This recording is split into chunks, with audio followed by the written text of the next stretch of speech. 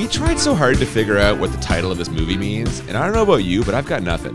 Yeah, the only thing I can think is it's some kind of reference to the impotence of the killer. Okay, I see what you're saying, because like the phrase 6 to midnight means like going from nothing to an erection, but 10 to midnight, that's not a lot of movement, right? Maybe that's what it means? Yeah, I feel like he only has a semi-hard all the time, and it just doesn't function for him, so women don't get off on it. Although midnight still implies a full boner, so maybe that's the part he can't complete. He can get from 6 to 10, but it's still kind of like floppy, you know, like a big snake.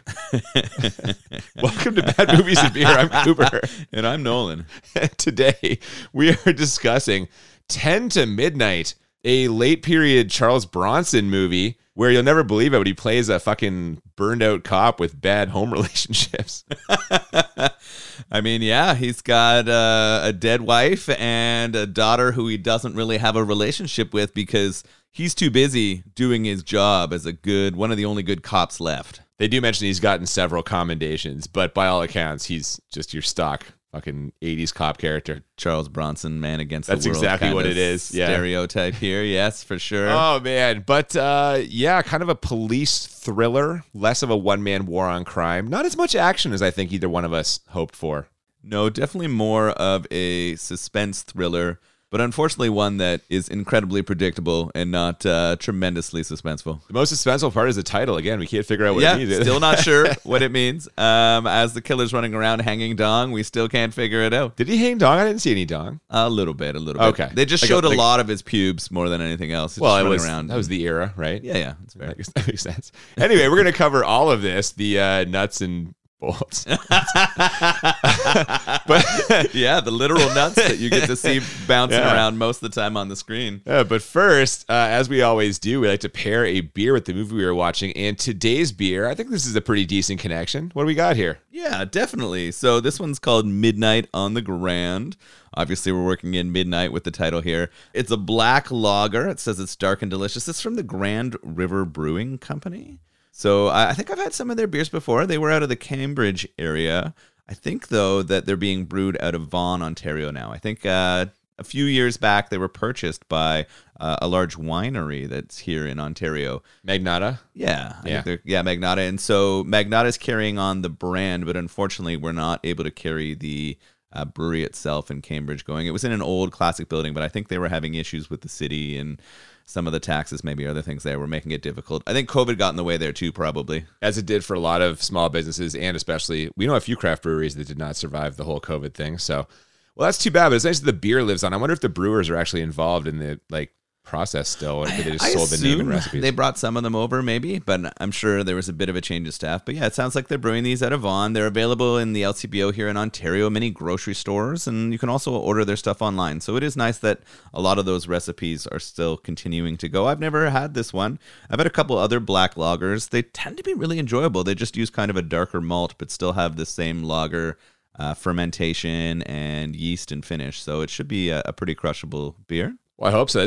This kind of style of beers when I had a hard time wrapping my head around, because like for years, like lagers are, they're light, they're clear. When I first saw a black lager, I just naturally thought it was going to taste very like heavy and like hoppy and stuff. Not the case at all. So I'm interested to try this. I haven't had this one before, but I have had some of their other beers. I think this one might be like a seasonal offering. Like I don't think this is available right this minute. Maybe it comes back again in a couple months. I don't know, but yeah, keep your eye on it. They do have a list of regulars that are always there on the website, and then other ones that pop out through the year. So we're going to crack into this Midnight on the Grand and talk about 10 to Midnight. Absolutely. Let's do it.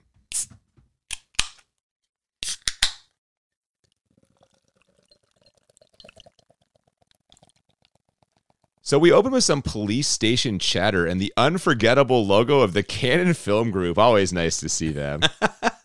Yeah, we've had quite a few Canon films on here. They're always doing stuff that seems to hit both the bad movie and enjoyability scale pretty hard, so I'm looking forward to that. I think you kind of had a prediction. You're like, I'm hoping and thinking this might be a Canon film. I know that you went from 6 to 10 when you saw that logo pop up. I went all the way from 6 to midnight, 6 to 10. Come on. It is great to see them all this. And from there, we see Charles Bronson doing some two-finger old man typing. There's a derelict guy trying to convince him that he killed a man, but Bronson knows he's just looking for a warm bed for the night. So he kicks him the fuck out. That damn flatfoot. I hadn't heard that insult before. I had to ask you what that meant, but I guess that's an old-timey... Yeah, it's a policeman. It's an old-time term for a police. They walk the beat, so that's like, their feet would get super flat. Yeah, there was the unmistakable sound of a whole bunch of landlines being called and a bunch of typewriters being pressed. It was a pretty big racket as we entered here. We go from this like derelict guy trying to get a free night in bed to a reporter trying to get some information about a new case here. Yeah, after that old codger leaves, we find out that Bronson has no time for these shenanigans because he's hunting a killer. At least that's what he tells the reporter who's sniffing around in classic Charles Bronson style. Jerry, I'm not a nice person. I'm a mean, selfish son of a bitch. I know you want a story, but I want a killer, and what I want comes first. Cue the guitar solo.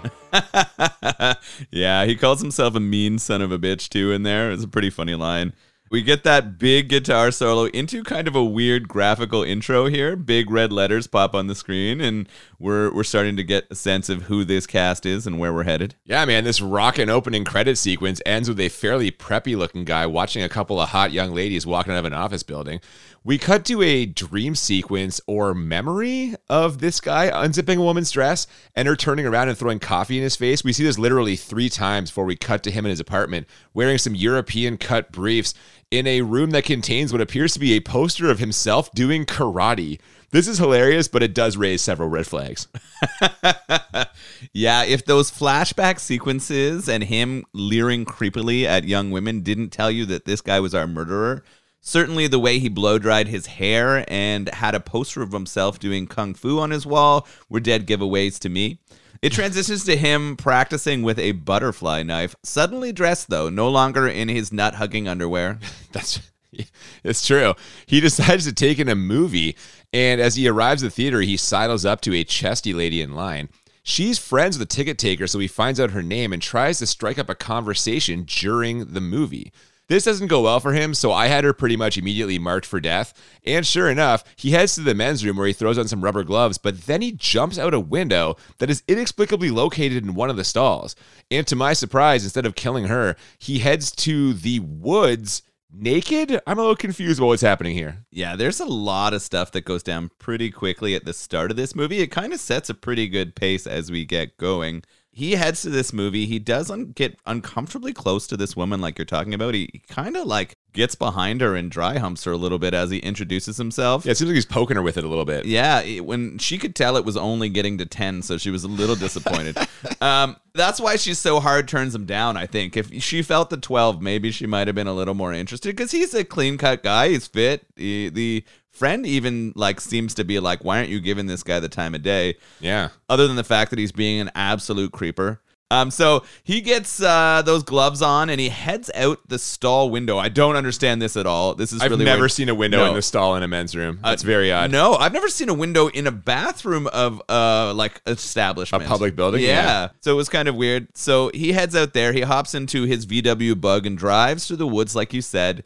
Then we cut to him being naked with a knife and approaching a van where clearly 2 people are f***ing. Oh, yeah, that van was a rockin', but he still decides to come a knockin'. And he quickly kills the dude. The woman in there tries to escape, but she basically just runs a lap, which allows him to immediately catch up to her, stab her in the chest, and if we're being honest, probably tries to bang her corpse. Oh, I didn't get that, but maybe. Well, we know he wasn't successful because, again, he can only get to 10, not midnight. But I'm sure he probably tried to mash it in there or something. They didn't find any DNA evidence, and I think he might be afraid of that if he were trying to mash because he does put on those gloves. Oh, that's a good point. Leave fingerprints. You know, they do make gloves for your penis. They're called condoms. They didn't show him with dong bags, but but I could see this guy having them. So he murders her after what is just a tremendously awful performance by this actress. Oh, get used to those. There's a lot more of those coming. Oh, my goodness. So she begs for her life before he stabs her. She does recognize him. She knows him. And we find out that they are work colleagues. And he's the one who had undone her dress, and she chucked that coffee in his face. And it seems like this killer keeps a list, right? If you do him wrong, he's not going to let you get away with it. It seems like he was definitely hunting her down after her for a while. But what it turns out is that movie thing was all just to build an alibi. That's smart, actually. He makes sure he talks to those girls on the way out of the theater, too, so they remember that he was there at the beginning and the end. That's clever. Yeah, he flushes the evidence down the toilet of that washroom, too. He sends down those bloody gloves and gets rid of them. So they're starting off pretty well. Like, we've got this, and we know that the next day the person investigating this murder is going to be Charles Bronson. Oh my God, absolutely. Yeah, the next morning you've got a crime scene, and obviously Charles Bronson is there. But there's another detective too, a young guy named McCann, who we quickly find out is not nearly as experienced and professional as Bronson, especially when he casually tosses his gum on the ground. And how does Bronson handle that? Yeah, Bronson's not happy. He thinks he's found some evidence from the night before. He picks it up with a stick. I'm not sure why he's not using like gloves or evidence or bags or anything like that. But he takes that gum and he puts it in the pocket of the sport coat that his new partner is wearing, this new detective, and squishes it in there so that we get a scene later as he walks away of that young detective pulling out the strings of gum from his own jacket, which is kind of funny. Yeah, man, I like that move. That's a good veteran cop teaching the rookie the ropes kind of thing, you know? Anyway, Bronson's got a theory. This dude's knife is his penis. In other words, impotence. But that's not all that's happening here. We find out in a terribly acted office scene that our killer, Warren is his name, worked with, like you said, and was probably obsessed with the girl he just murdered. Oh, God. The acting in The Office is horrible. The actress, Betty, I think the Betty is the friend of the person who gets Betty's the one who gets killed. Oh, okay. When the actress finds out Betty is killed, it is just brutal. That's her boss. Yes. Oh, fuck, yeah. Oh, my God, yeah. And then we get a bit of a commentary on the justice system, right? They're sort of saying that this guy's going to probably get out, or there's commentary about people using psychology to pretend like they didn't do it. We're definitely going to get a lot of that messaging throughout this movie here. Oh, for sure. And we hear a little bit about it in the next scene where we also get a ton of character building between Bronson and McCann. They go back and forth a bit in that way where they're kind of feeling each other out, but also becoming reluctant friends or at least gaining respect for each other. The best line is probably this one. I'll try and raise my level of performance. That shouldn't be too hard. That was fun. Yeah. And before you know it, Bronson finds himself in his old neighborhood. Now, unfortunately, he's going to have to break the news to a couple of his old neighbors that their daughter is now dead.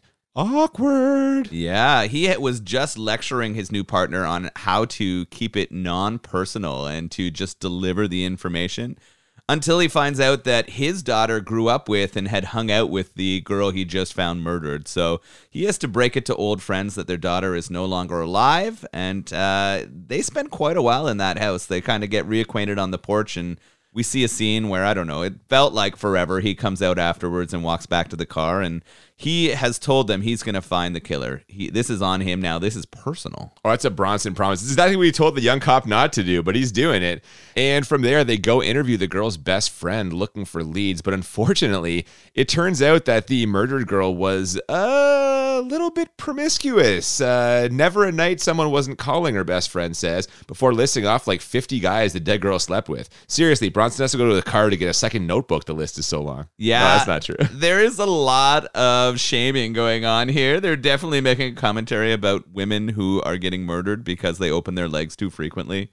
And, I mean, it was the 80s, and that kind of thing was too common in the movies, but we even see some of that in some of the more recent movies we talk. We actually had a bit of a discussion about this. This comes up far too often than I'm comfortable with. Yeah, the ladies get short shrift a lot, and that was an unfortunate thing that was happening and probably still happens in a lot of places. But, man, yeah, they're really heavy-handed with it here, just not condoning that at all. It's not great. And then they transition to, like, interviewing her friend, and her friend is wearing maybe the shortest shorts I've ever seen. Her lips were peeking out the sides of her shorts. And there's nothing wrong with that. No, and it was fine. But I feel like they were like passing along that message still just through physical actions. I was like, oh my gosh. Those were some world-class 80s shorts, just cranked up, the super high waist. But yeah, they were basically, everything was peeking out. From there, we get a funeral scene, which the killer, Warren, is there watching because, of course, he is. Also there is Charles Bronson's daughter, who, like you just said, used to be best friends with the dead girl. And I don't know about you, but anytime someone related to Charles Bronson shows up in a movie, I start getting real nervous. Yeah, we know where this is going. We know that she is going to very quickly become the target of this killer, and that Bronson is going to have to step in before it's too late. I thought this could go one of two ways at this point. I was like, either she gets killed really soon and he goes on just an absolute bloodbath to take this guy down, or we're going to get it dragged out where she's going to be in danger for the rest of the movie and he's going to have to come in to save her at the last moment. See, now, as an experienced Charles Bronson movie watcher, I could have told you which one it was because we're dealing with a single killer. Therefore, it has to be a race to the finish line scenario. If a gang had caused her to die, or if like drug dealers, an organization where he has time to mow through multiple people, then that's your one-man war on crime. So I knew where this was going to go. But yes, clearly something's going to happen with her. Something else that's going to happen with her, we quickly figure out, is that she kind of catches that young detective McCann's eye. And I laughed right then because they just could not lay this out any clearer if they tried. Yeah, we knew where it was going. The relationship between Bronson and his daughter isn't a great one, and he kind of needed an in, and his new partner was the way to help pull that back again. And so that's where it was going to be a bridge to bring them together. Hold on. Do you think Bronson's like pimping out his partner to try and establish a relationship with his daughter? Or do you think it's happening coincidentally? Oh, no, I think he did it intentionally. Oh, I don't know, man. Although he does leave. He's like, oh, I have to go. You two talk for a minute. Yeah, I think Bronson intentionally used his young partner, his like handsome young partner, to help build a bridge with his daughter. The partner's the guy who is like telling her how awesome a cop her dad is and defending her dad. She's the one shitting all over her dad for not being involved in her life, right? So I think there's some intention in what Bronson's doing here. I mean, it's very possible. Now, obviously, this all ends up happening later, their romantic relationship and all the talk about how good a cop her dad is. But first, we hear the dead girl's father mention that his daughter kept a diary with the names of all the guys she slept with. Too many, he says. And again, so much slut-shaming going on here. Mm-hmm. Way too much of that. The killer very quickly exits the funeral, though, and heads straight to the apartment. He needs to have that diary so that he can see what kind of shit's written in there about him, because he knows that if she wrote everything down that happened between them at the workplace, he is going to be a prime suspect. Oh, yeah. Once he overhears the dad mention it, he takes off. Now, he doesn't have much time to look because her old roommate comes home, that lady from the interrogation earlier. And once she gets home, she starts making Brinner. You like Brinner, Noel? Absolutely love it. I am an eggs and bacon at all times of day kind of person. So, yeah, she gets home. She takes off her funeral dress. She's wearing like a one-piece underwear. Yeah, it was like that's what I can describe it as, like a cotton swimsuit. But it wasn't a swimsuit. It was just underwear. It was very strange. Kind of lacy at the like bra and underwear area, too. But not enough to be lingerie, I feel. Just kind of more like a... I don't. It's really odd. I've never seen anything like it before. No, it feels like just an 80s thing. But she's walking around this. She grabs a robe to warm up a little bit, and she's getting hungry, so she's going to make herself some eggs. While she's there, though, in the kitchen making those eggs, who pops out to surprise her? Well, it's the killer, of course. Fully nude. He's going to stab her, which he does. And he hurries back to the bedroom, pries open that bedside table, and finds a box marked My Diary. He rips it open only to find that it's empty. And to emphasize how shocking this is, they do a hard zoom on the empty box and make like a loud whirring noise. I couldn't believe how heavy-handed this was, but then I remember that this is a canon release, so, you know. It was incredibly heavy-handed. I was shocked that he was naked again. Like, in the first murder, I was kind of like, well, he knows they're both going to be naked, so maybe he's just joining them. This is like part of it. He just tries to put people at ease or fit in when he's doing it. But he was hiding in her closet in her bedroom, and somehow in that closet he manages to strip down without making a ton of noise. This seems like a very impractical way to murder people. If he's being so careful, he's got to leave a sock or like one of his small European underwear somewhere when he's stripping down every time he murders. Like, this seems like a lot of time and pieces of clothing to think about. Well, but the smart part is you're not going to get blood on your clothes if you're not wearing clothes. He can wash the blood off his skin. There's no evidence on his clothes afterwards. Like, I get what you're saying. I see what you're saying. But doesn't he then, after murdering, put on his clothes before he leaves? But would there not be blood on the inside of his clothing? I probably washes off first. Kills her, takes a shower. You think he had a shower there? Maybe. I mean, if you're talking about leaving evidence behind, if anything, he's going to leave some of those pubes behind. He takes off those tight underwear. They're going to drag a couple out. That's going to be a thing. Although, did they have like the forensic hair stuff back then? Not to the same degree. Yeah. I think maybe they could match up some of that. I think today, with the way that he had a pretty wild bush, that would be all over the crime scene. Bronson pulling out some tweezers would have been hilarious, but it does not happen in this movie. If he had a magnifying glass and tweezers to pull some pubes off the ground, it would have been fantastic. Yeah, man. Speaking of Bronson, the killer returns to his apartment only to find Bronson and that young detective McCann waiting for him. They've got questions, and they've also got the diary. She kept very detailed accounts, it turns out, of all the people she dated. Bronson reads a couple. One guy was conceited, another one loved his car, and then he fires off a few passages about a creep who she refused to date but kept calling her anyway. And who was that creep? I'll give you a hint. You. That was a good line. Yeah, I mean, it was clear that where we were going with that one again. Yeah. Definitely paint by numbers here, but I did enjoy that he called him out on it, which was funny. Our guy is trying to play it smooth, but he's clearly a bit rattled here. I mean, he is, but thanks to that memorable night at the movies, he has got an airtight alibi. Bronson, though, he's suspicious, so he decides to check out this guy's bathroom. Does he find anything interesting there, Noel, or what? So he does make the excuse to go to the bathroom. When he gets in there, he finds a few porn mags on top of the toilet. And then he goes into the medicine cabinet and pokes around, doesn't find a bunch there. But when he looks under the sink of the bathroom, he finds just the most hilarious pocket I could ever imagine.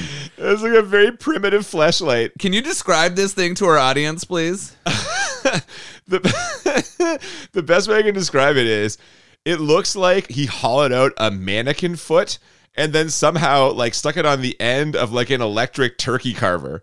Like it's got that like base, that like hard plastic molded base of like the carver, but then there's like a like weird fleshy like rubber thing at the end. It's just a rubber hole.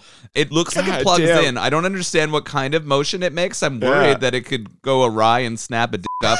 Maybe this is why he can't get to 12 anymore. Maybe he injured himself using this pocket. Oh, it's a mishap. It's an accident. Yeah, now it was a pocket mishap, and he just couldn't sue because it was too hard to lock down that company. Maybe or it's embarrassing. He's going to go to court and explain what he's using it for. Jesus. So I think that's what's happening. I mean, after this, they kind of leave. They kind of put him on notice that they're considering him a suspect and that he needs to watch himself. What's hilarious, though, is I don't see our Bronson character stuff that giant pocket pussy into his pants or his shirt here. But he's got it. He somehow takes it. I don't understand. Oh, my God. This is great. After the police find the body of the dead roommate, they decide to bring this guy Warren in for questioning. And he sure seems suspicious and also like a terrible actor. But those girls from the movie theater verify that he was, in fact, at the movies the night the first girl was killed. However, that doesn't stop Bronson from going full tilt here. He accuses this guy of never sleeping with a woman, of killing God knows how many women, and he even pulls the fleshlight out to wave it in his face. Warren, do you recognize this? Leo, what's knock that, it off. Warren? You ever seen one of these before? What's it used for? What's the matter? Cat got your tongue? It's for jacking off, isn't it? This is just vintage Bronson, and I am loving every minute of it. This scene here is actually quite good. You love the scene where they have someone and they're being interviewed and the police go overboard. Like these are really, really good. He pulls out pictures of the dead women and he shoves the guy's face in them. Bronson knows. Bronson has determined that this is the killer and he is sure of it.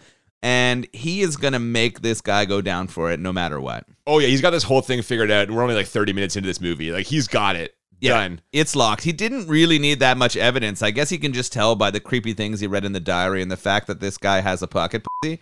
I mean, we talked about women being shamed for multiple partners. Yeah. I feel like there's still a shame. If one of us owned a pocket pussy, I feel like we would get shamed from our friends or relatives. I totally agree. But I think that's just because... Like, you know, it's not hard to use your hand, you know, to go that. You think it's just lazy? Or like, what do you need that you can't just get from like your hand? Why do you need like an apparatus, you know? I don't know. I've never used one. It could be great. Well, I tell you what, man, if you want to take one for a spin and get back to us, I'm sure we can all I don't know, that. But I would feel judged. That wasn't conveyed by my tone. I don't know what it is. So as we said, he's completely correct about who the killer is. The problem is they just don't have the evidence, no matter how much Bronson protests.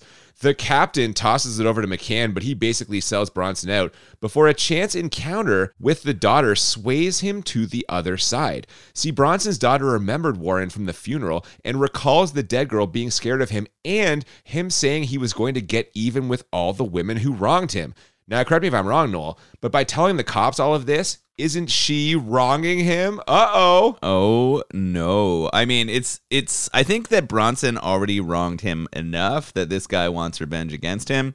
And if he can connect her as the daughter of him, she is clearly going to become his target. But the fact that she's also assisting in his arrest is going to put her in even more harm's way here. Oh, absolutely. And sure enough, he stakes out the hospital where she works and calls her later from a payphone to talk dirty to her in Spanish.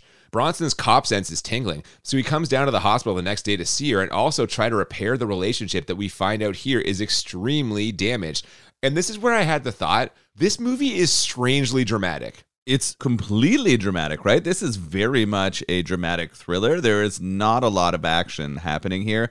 Although the pace at the start with the murder and the hiding of the murder was pretty quick, we really, really slow down through this section, like almost unbearably slow. I'm having trouble right now. I'm asking a lot about how far are we, where are we going, because it feels like the movie is really dragging at this point. I know what you mean, but we do get the party scene coming up in a second.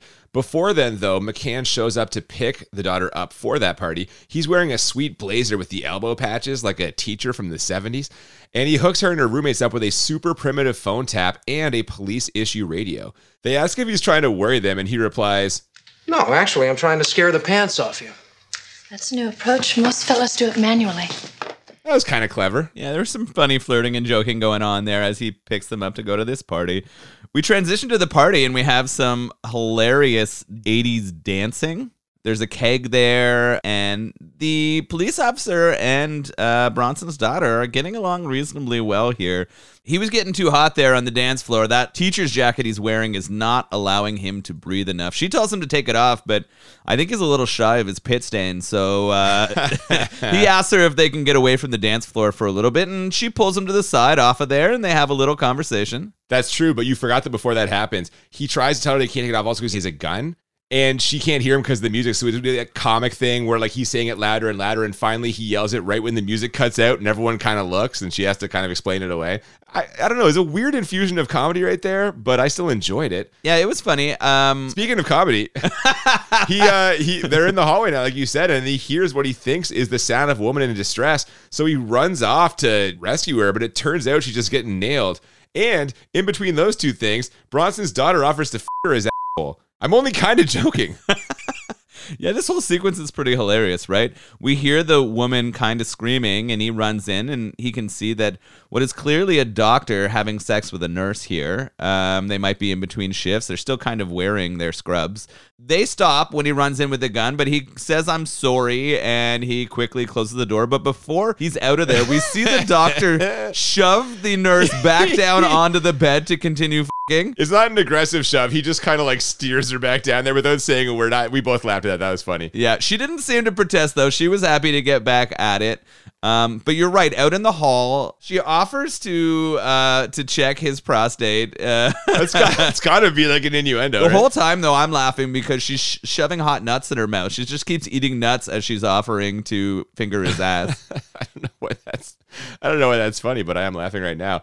The killer calls again as McCann is dropping her off. They manage to get a recording of his voice, but he's using a truly awful Spanish accent that means it's not going to be enough to put him away on its own. So Bronson's got to do some more digging. He checks out some crime scene photos before heading down to the lab to get some voice analysis done. But what he's really doing there is getting a syringe full of the victim's blood to plant some evidence because he knows in his heart that this guy is guilty. And I'm genuinely curious, how do you feel about him doing what is essentially dirty police work? Yeah, this was interesting. I do not feel at all for our killer. We know he's the killer. It's clear that he's guilty of it. So I was kind of on Team Bronson here. I was like, make sure this guy goes away, because if he doesn't, we know he's going to kill more people. Okay, but is that because you know because we know he's the killer? Yes. If this was a real life scenario where you don't know, but the cop is sure, how do you feel about this? There's too much risk for error. Right? Like, how many times has someone known they were sure and put away the wrong person because of bias or other bullshit? So you're not on Team Bronson? I am in this situation, but I'm not a fan of that move. What we find out, or what we're going to find out soon, is that his partner, newer to the force, younger here, he's uncomfortable with this too. He finds out through a little bit of digging what Bronson did, and he knows that if he has to testify about this, he's going to have to perjure himself to make this guy go down, and I'm not sure that he can do it. That is a problem that we do face a little bit later. Before that happens, though, it turns out the voice on the tapes is a match, which is enough for them to hold him for about 30 days or so. Now, Bronson is counting on them finding more evidence in those 30 days, like, I don't know, the clothes the killer was wearing the night of the murder, which just so happened to have traces of the victim's blood on them now. So they're going to book Warren for murder one. And how does he handle that? You dirty shit!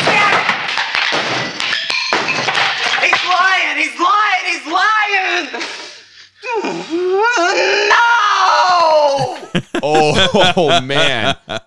This was a tantrum of the highest order. He freaks out. He smashes the chair he was sitting on against the wall. You should be allowed to use those moments in a trial to show guilt. Yeah. Right? Like that moment told everyone in that room that he was guilty of those crimes. You wouldn't throw that tantrum unless you had been caught.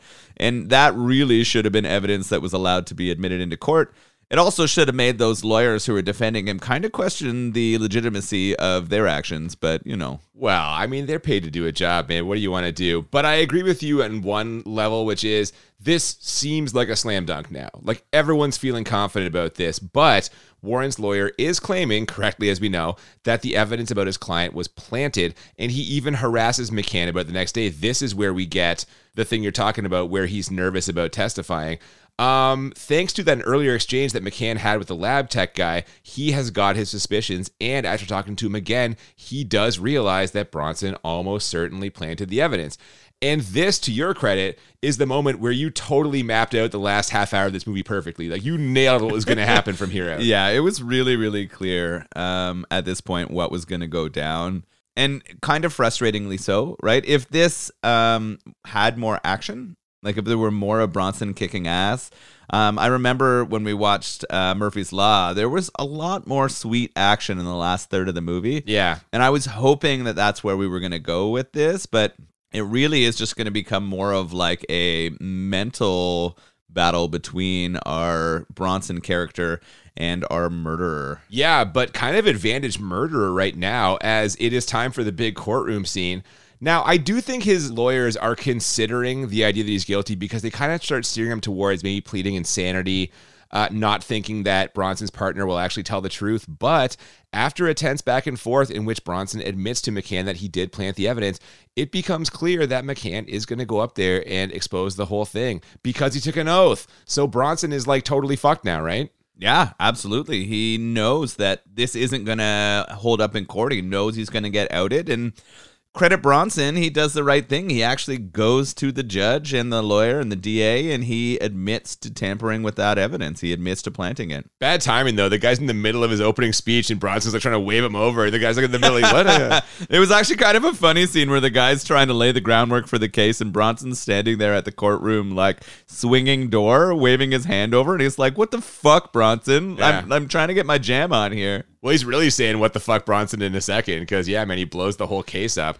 But hey, at least his relationship with his daughter is improving. They're having a drink together, or several in her case. But hilariously, it turns out they're upset for different reasons. Bronson is understandably mad about the killer who's back on the streets, but she's just sad about McCann. Yeah, the guy that she did give him a kiss too before they finished off that night together. She was kind of falling for him, and now she's pissed because he didn't back her dad. Right? Like, if you want to get in her pants, you gotta, even though she has a tough relationship with her dad, you still gotta back him. You need daddy's permission. Yeah. Yeah. I think daddy does approve, though. I think this is one of the people daddy's like, Well, according to you, daddy set the whole thing up. I think he did. I think he was fine with Why it. do we keep calling him daddy? It's weird and uncomfortable. You just don't like picturing Bronson as your daddy? Oh my God, I would love if Charles Bronson was my father. Anyway, daddy ends up taking her home and tells her to call him immediately if Warren calls again. But it turns out that night he's the one getting a call. Warren promises this isn't over and he'll be coming for him. Be seeing you, Mr. Kessler. Likewise, Mr. Stacy. I just love how Bronson starts fucking with him after this. Yeah, this guy did not know who he was fucking with. This is very much where it starts feeling like Taken to me. Oh, yeah. That dad sort of thing. And I could definitely see where the Taken movies are. Oh, it's just Liam Neeson is our generation's Charles Bronson. Yeah, I can definitely see the inspiration coming from these kind of movies. So Bronson's pissed now. He's kicked off the force because of his perjuring. We were questioning why he wasn't facing like criminal charges for this kind of thing. Probably all those commendations. I'm guessing the justice system did him a favor for his years of service. He's just fired, but he's not going to jail. Yeah, that's fair. So Bronson now is obviously pissed at this killer who is starting to taunt him. So He starts fucking with them. he starts going on the offensive, and I like it. First of all, he goes to his work and he starts posting pictures of the murdered girls at his work.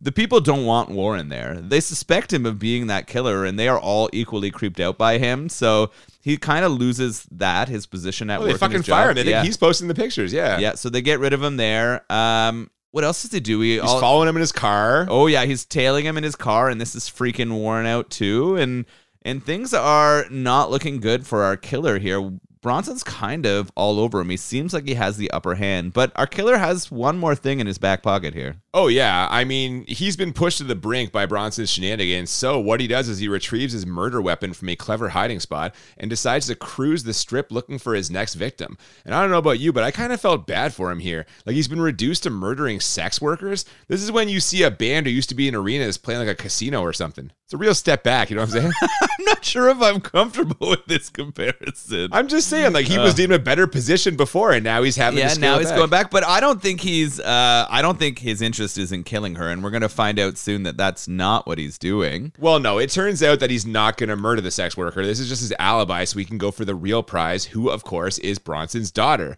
Bronson realizes this, but just too late. He calls her doorman and tells him not to open the door right when they're opening the door.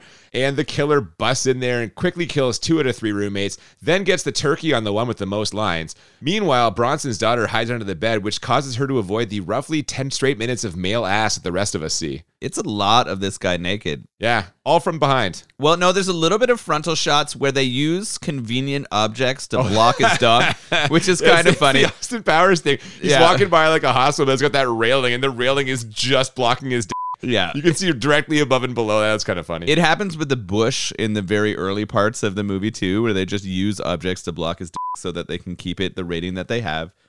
This is an interesting sequence where he's killing them. They're getting shots that feel almost Psycho-esque. They're trying to get inspiration from some other sort of horror movies, I think.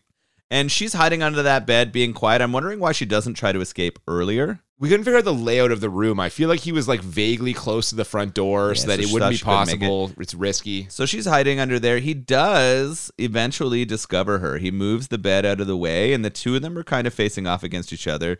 She turns out the lights, and she throws a lamp at him, which buys her a little bit of time. But when she tries to escape from the front door, the corpse of her friend is blocking the way. That's true. So instead, she locks herself in the bathroom, and this is where you mentioned Psycho. I really thought we were going to get a homeless man's version of The Shining here, but it turns out old Warren is not strong enough to break through the door. Instead, he pretends to leave the apartment by opening the door and closing it, and she actually comes out of the bathroom. Like, what are you doing? Yeah, this was a little disappointing. I don't understand why she exited. But to her credit, she did exit after plugging in a hot curling iron and getting ready to have a weapon of her own. Warren kind of grabs her from behind, but then she smokes him in the face with that curling iron and actually does escape. She gets out of that door and starts running away. Yes, in hindsight, I'm actually glad this happens because it leads to our three-way chase through the streets of LA. We've got the daughter frantically running for her life, the killer, who we know is in fantastic shape, very slowly gaining on her while his balls flap in the moonlight, and Bronson shuffling along like the old man he is, but still inexplicably getting to his daughter before the killer does because this is a movie. And this music, oh my God, dude. Holy fuck. This whole foot chase scene is just hilarious and awful. The fact that he doesn't catch her and kill her before he does is amazing. Like, I don't understand how that was even plausible. More unplausible is the fact that Bronson somehow takes a better route and gets there, because when we see him trying to run, he is not even breaking a sweat. He's not moving hard enough to chase anybody. He's like Danny Glover in Predator 2. There's a fucking throwback all the way back to our second episode. Oh my God, yeah, he runs like Danny does too. So it's hilarious. But somehow he gets there just before she's about to get stabbed. He pulls the gun on our evil Warren character, and we have a little bit of a standoff here. His partner shows up in a car almost immediately after he gets there too, convenient timing, and they get his daughter safely away. The killer here starts telling him how maybe he is sick. He starts going on about how maybe there's something that's driving him here. Maybe there's another person inside him. And we know what's happening here. We're getting a commentary on the justice system again. This is probably about the 5th time in this movie, right? He's telling him that he's going to be out in 6 months and it's not going to be a problem. And then he's going to come after him again.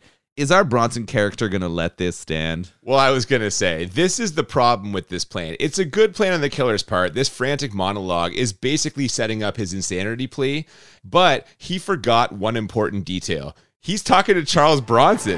All you can do is lock me up, but not forever. One day I'll get out. One day they'll get out. That's the law. That's the law. That's the law. And I'll be back. I'll be back. You'll hear from me. You and the whole fucking world. No, we won't. And he shoots him in the fucking head. Bronson. Yeah, there is like all these cops kind of surrounding the scene. Like Bronson should have done this before the other cop cars showed up. He could have plausibly sold that he was defending himself in front of the other two when the guy had the knife.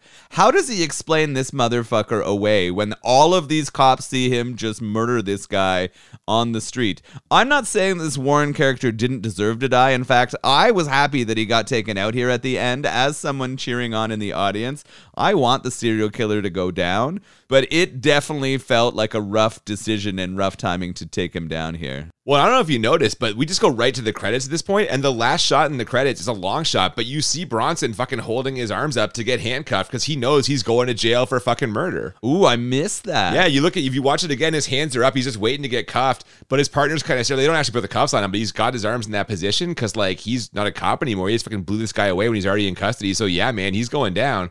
But to your point, serial killer's got to lose, and he does it in pretty great Charles Bronson fashion. Yeah, just that quick quip. I was picturing, or I think the room was picturing the audience clapping at this moment. Oh, 100%. Right? Yeah. They were expecting everyone to burst out and clap and give them that high five that they deserved. They were definitely going from 10 to midnight at this point. Like, this was that point in the movie. I mean, you want the payoff in every movie, but the writer's room, this was their for sure. They're happy with this one. We talked about this in Murphy's Law, right? Like, he had a good end line in that one also, or like I guess close to the end line. And it's a Charles Bronson staple. He just gets the last word and then he fucking blows the person away. And then in this case, we are literally right into the credits and that's it. So I don't know, man. Like, it's a Charles Bronson movie through and through, but in terms of how it compares to other ones, you've only seen Murphy's Law, but I've seen a bunch. I guess we will cover that right now. Why don't we go to our ratings? So the way we always do this, we rate the movie on a scale of 1 to 10 two times, 1 to 10 for how bad it is, 1 to 10 for how enjoyable. And the goal is to find movies that are a 10 out of 10 on both scales, or what we call the Crit 20. And for me, I don't think this is a bad movie in a lot of ways.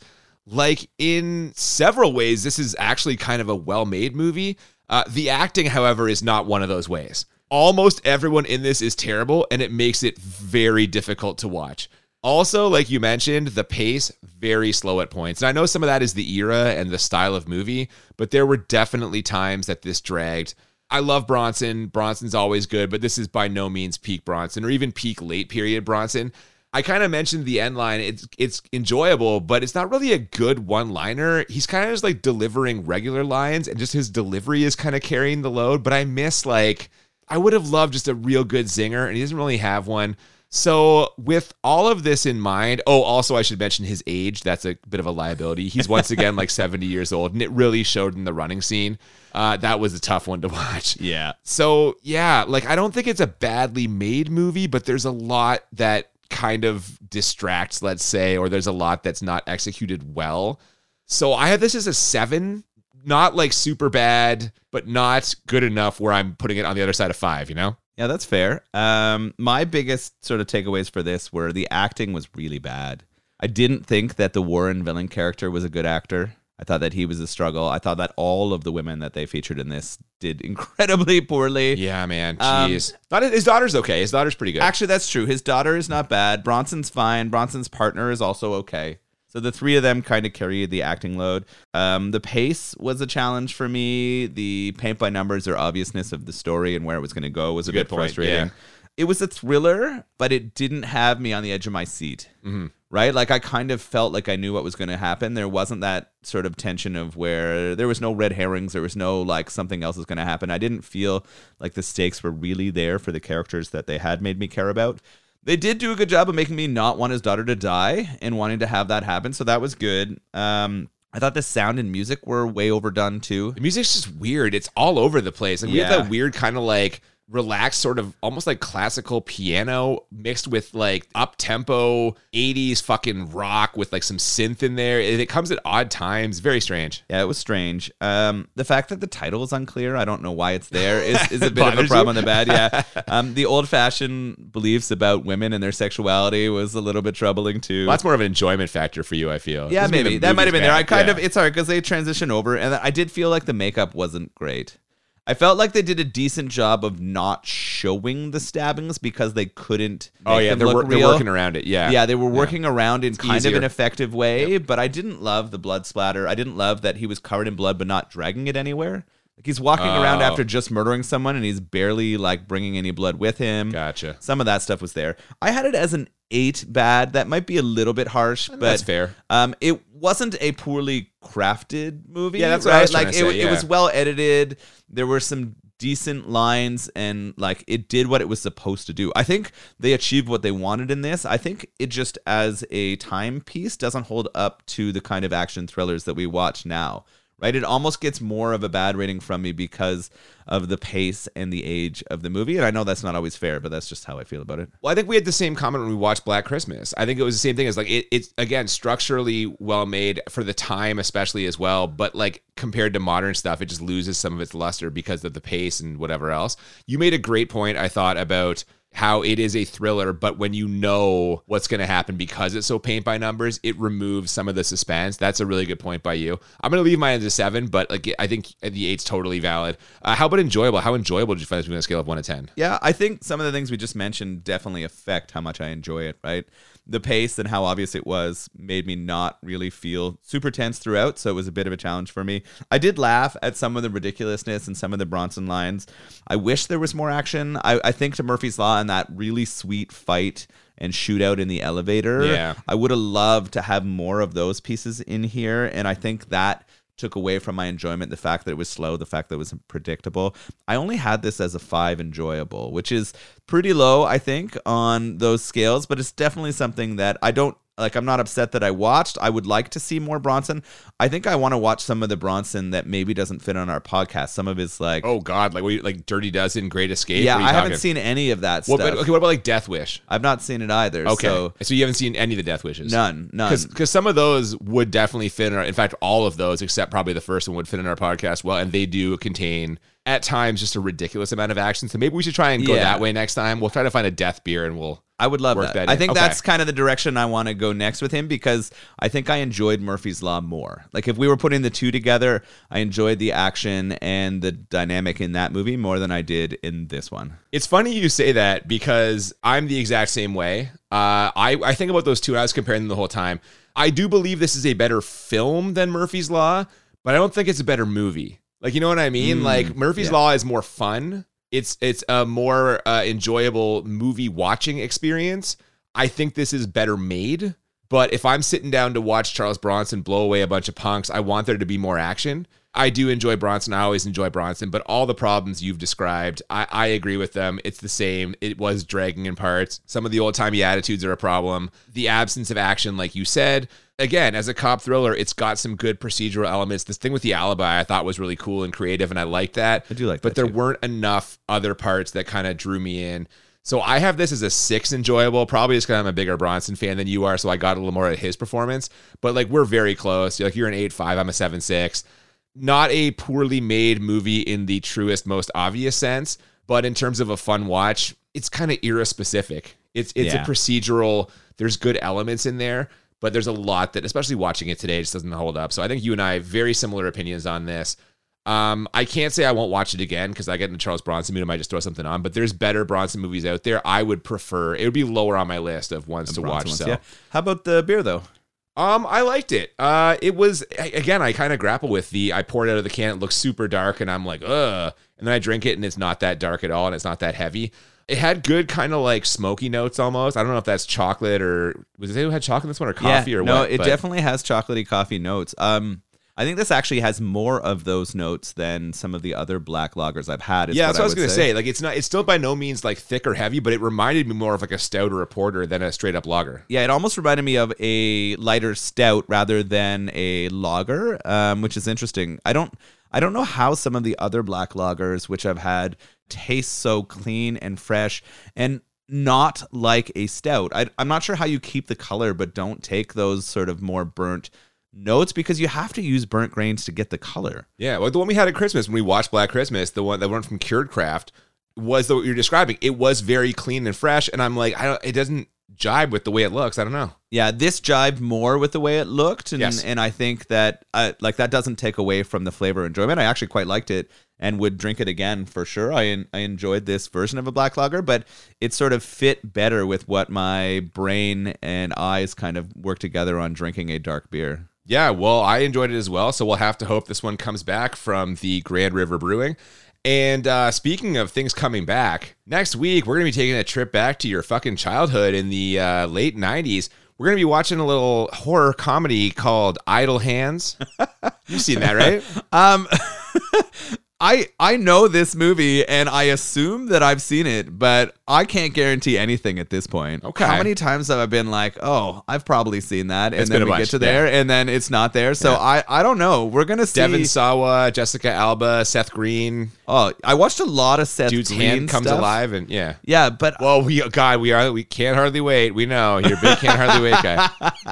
Fuck. oh yes, yeah. Yeah. I mean, you can't be upset at that movie. It's It's a great. poor man's American Pie. We've already talked about this. yeah. Anyway. So yeah, well, we'll find out if you've seen it, I guess, next week. But hopefully we'll enjoy that one. If nothing else, I'm sure there'll be some nostalgia, maybe some laughs, maybe some scares. And I promise you this, we're going to have a fucking great beer for that one. So that'll be an enjoyable time for both of us, if nothing else. Before then, if you have not already, please follow us on social media at the BMB Podcast on Twitter and Instagram. Yeah, feel free to send us an email, thebmbpodcast@gmail.com. We're kind of wrapping up this third season now, and we're starting to make plans for our fourth season. So we would love some suggestions for either beers or movies, or a combination of both. Definitely hit us up. We always love to hear from you, and we hope you'll join us next week for Idle Hands. Until then, I'm Cooper, And I'm Nolan. and we'll see you next time on Bad Movies and Beer. Keep those boners hard at midnight and not 10. Bronson is back on the streets.